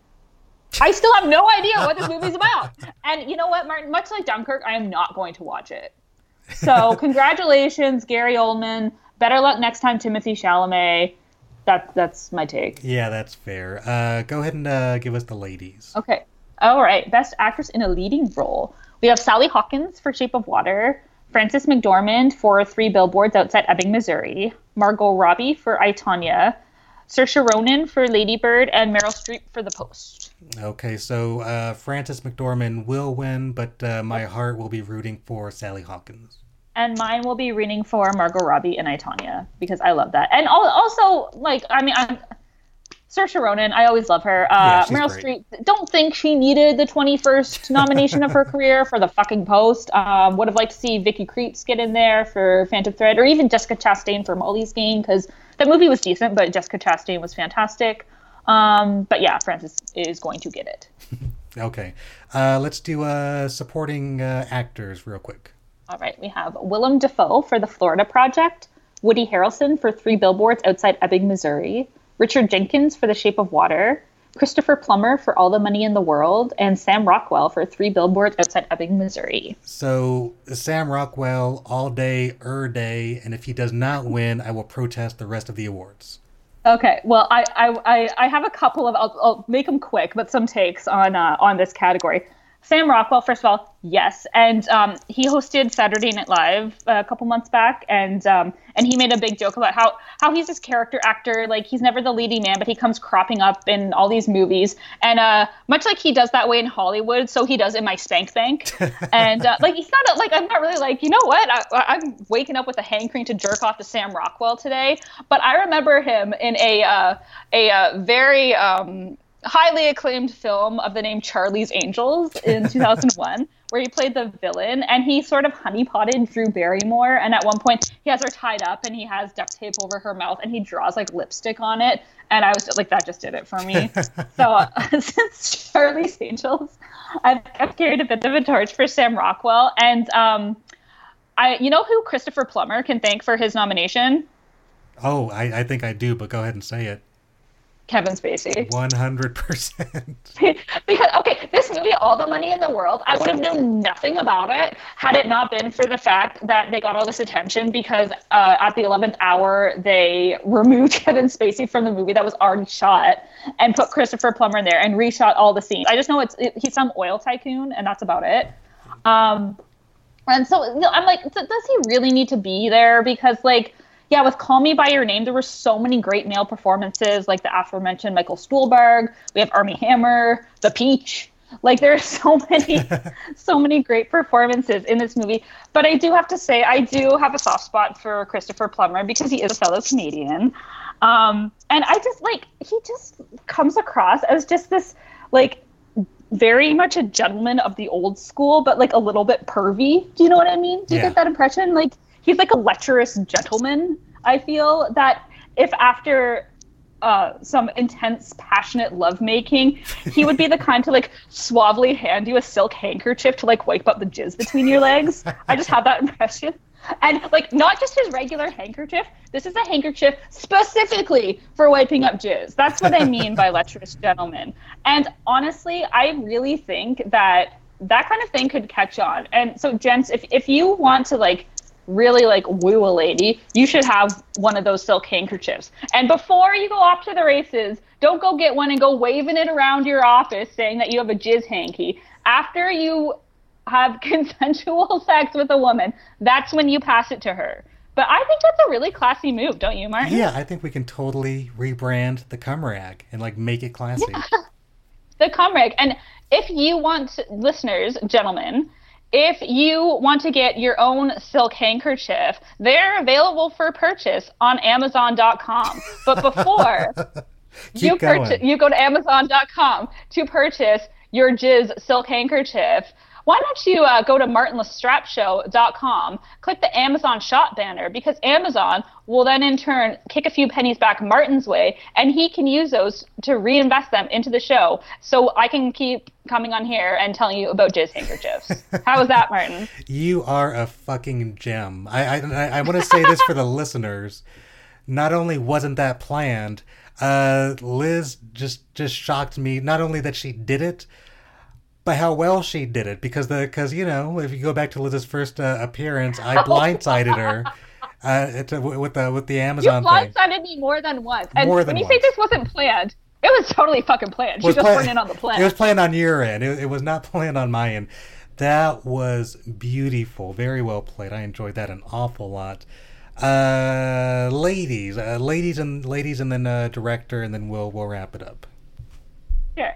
So, best supporting actress, we have Mary J. Blige for Mudbound, Allison Janney for I, Tonya, Leslie Manville for Phantom Thread, Laurie Metcalf for Lady Bird, and Octavia Spencer for The Shape of Water. Okay, so I'm bad with names. I'm going to try to remember. So Allison Janney, I feel like she was getting a lot of buzz going into it.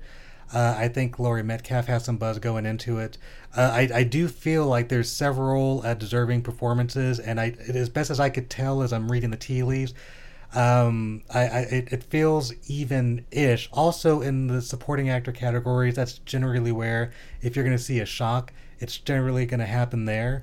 So I'm going to go out on a limb, not so much that it's saying it was my favorite performance, but just because I think I'm going to go for, just sort of the award that's going to make people say, hey, whoa, wow, didn't see that one coming. I'm going to say Leslie Manville is going to win for Phantom Thread. Ooh, what a hot take. I think you're wrong. I think she has no buzz whatsoever. But if she does, good for her, whatever. I think it is going to be, like, my gut tells me Allison Janney, and she has, that does sync up with the buzz that has been going on. Mm-hmm. And I feel like in the supporting category, people love a good villain. Voters love a good villain. I'm thinking, like, J.K. Simmons in Whiplash. Pardon me while I cream my pants. Javier Bardem in No Country for Old Men. Heath Ledger, famously, for Dark Knight. This is 2 Heath Ledger references that I've got going on. Yeah. So, and I feel like it's time that we awarded a villainous lady, and I think it's going to be Allison Janney. And you know what? I love her to death, so I'll be thrilled when she wins. But just my Get Out take, my Moonlight take is Leslie Manville for Best Supporting Actress. Best Director, run through them real quick, and then we'll call it a day. Sure. Well, can we do the writers though? Of course we can. Yeah. What like directing will take me like 2 seconds. Sure. So we have Christopher Nolan for Dunkirk, Jordan Peele for Get Out, Greta Gerwig for Lady Bird, Paul Thomas Anderson for Phantom Thread, and Guillermo del Toro for The Shape of Water. I think it's going to be Guillermo del Toro. I don't even think there's a question about it. I would love to see Greta Gerwig win because she is amazing, and so is Lady Bird. And it's like, I'm just happy that, like, this really is, the directing I feel like really is the sort of old white boys club, so I'm really happy to see her and Jordan Peele mixing it up. For sure. But I still think it's going to be Guillermo del Toro. Yeah, I think Guillermo del Toro will 100% win, and it'll essentially be the consolation prize for The Shape of Water not winning Best Picture, so he'll win Best Director in exchange for not winning Best Picture. Yeah, I think so. And let's do the writers. Okay, for adapted screenplay, we have James Ivory for Call Me by Your Name, Scott Neustadter and Michael H. Weber for The Disaster Artist, Scott Frank and James Mangold and Michael Green for Logan, Aaron Sorkin for Molly's Game, and Virgil Williams and Dee Reese for Mudbound. So I've only seen a couple. Logan was outstanding. I would love to see it win. I don't expect it to, but I'd be thrilled if it did. The Disaster Artist, I'm torn because I would love to see it win. There's a part of me that thinks maybe it would win partly to honor a terrific movie, and also because they wouldn't have to say James Franco's name. But then by the same token, they would have to acknowledge James Franco, and I think the Academy wants to steer away from any controversy that it can help. So here's what I'm going to go with. I'm going to go with a movie that I have not seen, Call Me by Your Name, because I think the Oscars, when they know that a movie is not going to win something big, they like to give it some consolation. So it's not going to win an acting award. It's not going to win Best Picture. So I think they can give it adapted screenplay, and then they can feel good about themselves. I think that it is going to be Call Me by Your Name as well, simply because of all the movies listed here. It is the only one nominated for Best Picture, and I feel like it's very odd for the Academy to award something for Best Screenplay that has not been nominated for Best Picture. And it's just, I can't wait to hear your thoughts on it. I just think it's such a beautiful movie. And I am excited to see The Disaster Artist get something, because I agree with you, it is a fantastic movie. And I don't think that everyone should be punished because of one alleged bad egg. For sure. So the screenplay, I feel, was very deserving. And look at Mudbound go, or really look at Netflix go, because that's the best Netflix has done so far at the Oscars. Molly's Game, I thought it's very wordy, shock of all shocks, because it's Aaron Sorkin. It's a very interesting underworld of poker from this woman's perspective, but it is a little talky, and there is the fact that Kevin Costner's in that, so you have to deal with that. And Logan's a superhero movie, so I'm not going to watch it, and that's that. But if you were going to watch one, it would be Logan, but I get it. Yeah, we'll see about that. And lastly, closing it off, we have Best Original Screenplay. We have Emily V. Gordon and Kumail Nanjiani for The Big Sick. We have Jordan Peele for Get Out. We have Greta Gerwig for Lady Bird. We have Guillermo del Toro and Vanessa Taylor for The Shape of Water. And we have Martin McDonagh for Three Billboards Outside Ebbing, Missouri. So, okay, I have a couple thoughts on this. I would love The Big Sick to win because I'd like to see it honored, but I think the nomination is the honor, so that one's out. I agree. Similar to my sort of thoughts about the Academy liking to honor movies that aren't going to get the big awards. Get Out's not going to win. Well, I don't know, but it's not going to win Best Picture. It's not going to win Best Actor. It's not going to win Best Director. So Best Screenplay would be a safe award to honor it and give Peele a chance to get up there and sort of represent his movie. I think the same is true for Three Billboards because Martin McDonagh, if I'm not mistaken, he was not nominated for Best Director. Is that correct? He was not. That was a shock. So I feel like, okay, he was not nominated for Best Director, so maybe they give him Best Screenplay, but I think Three Billboards is actually going to win Best Picture, which means Martin McDonagh will get a chance to represent his movie on stage that way. So by process of elimination, I'm going to go with Jordan Peele for Get Out. I think it's going to be Get Out as well. I just looking at it, I think that this was such a powerhouse of a movie, and this is a really juicy category. I love all these movies, truth be told. But I think if I had to say, what's the best idea? What's the most original idea?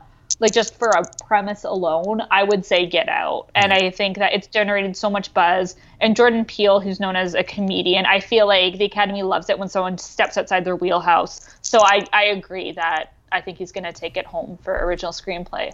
And I'm still picking Get Out for Best Picture. I'm doing it. And I wouldn't be disappointed with that either. I'm assuming I'm going to enjoy it.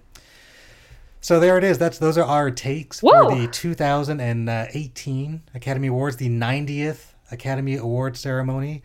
The third year we've done this. I'm terribly excited about watching this. I wish I could talk more, but like I said, I'm up against the clock. So listen, guys. Subscribe on iTunes. Listen on Stitcher. Go to marchandthestrapshow.com. Take Liz's advice. Shop on Amazon, but go to the website first. I think we've covered all of our bases. Yeah, and go have sex, people, because it's Thursday. That too. Yeah, it is Thursday. Go have sex. Thanks to Liz, of course, for being as delightful and funny and filthy as ever, as advertised. Thank all of you for listening, and until next time, I will see you on the other side. Later, cunts.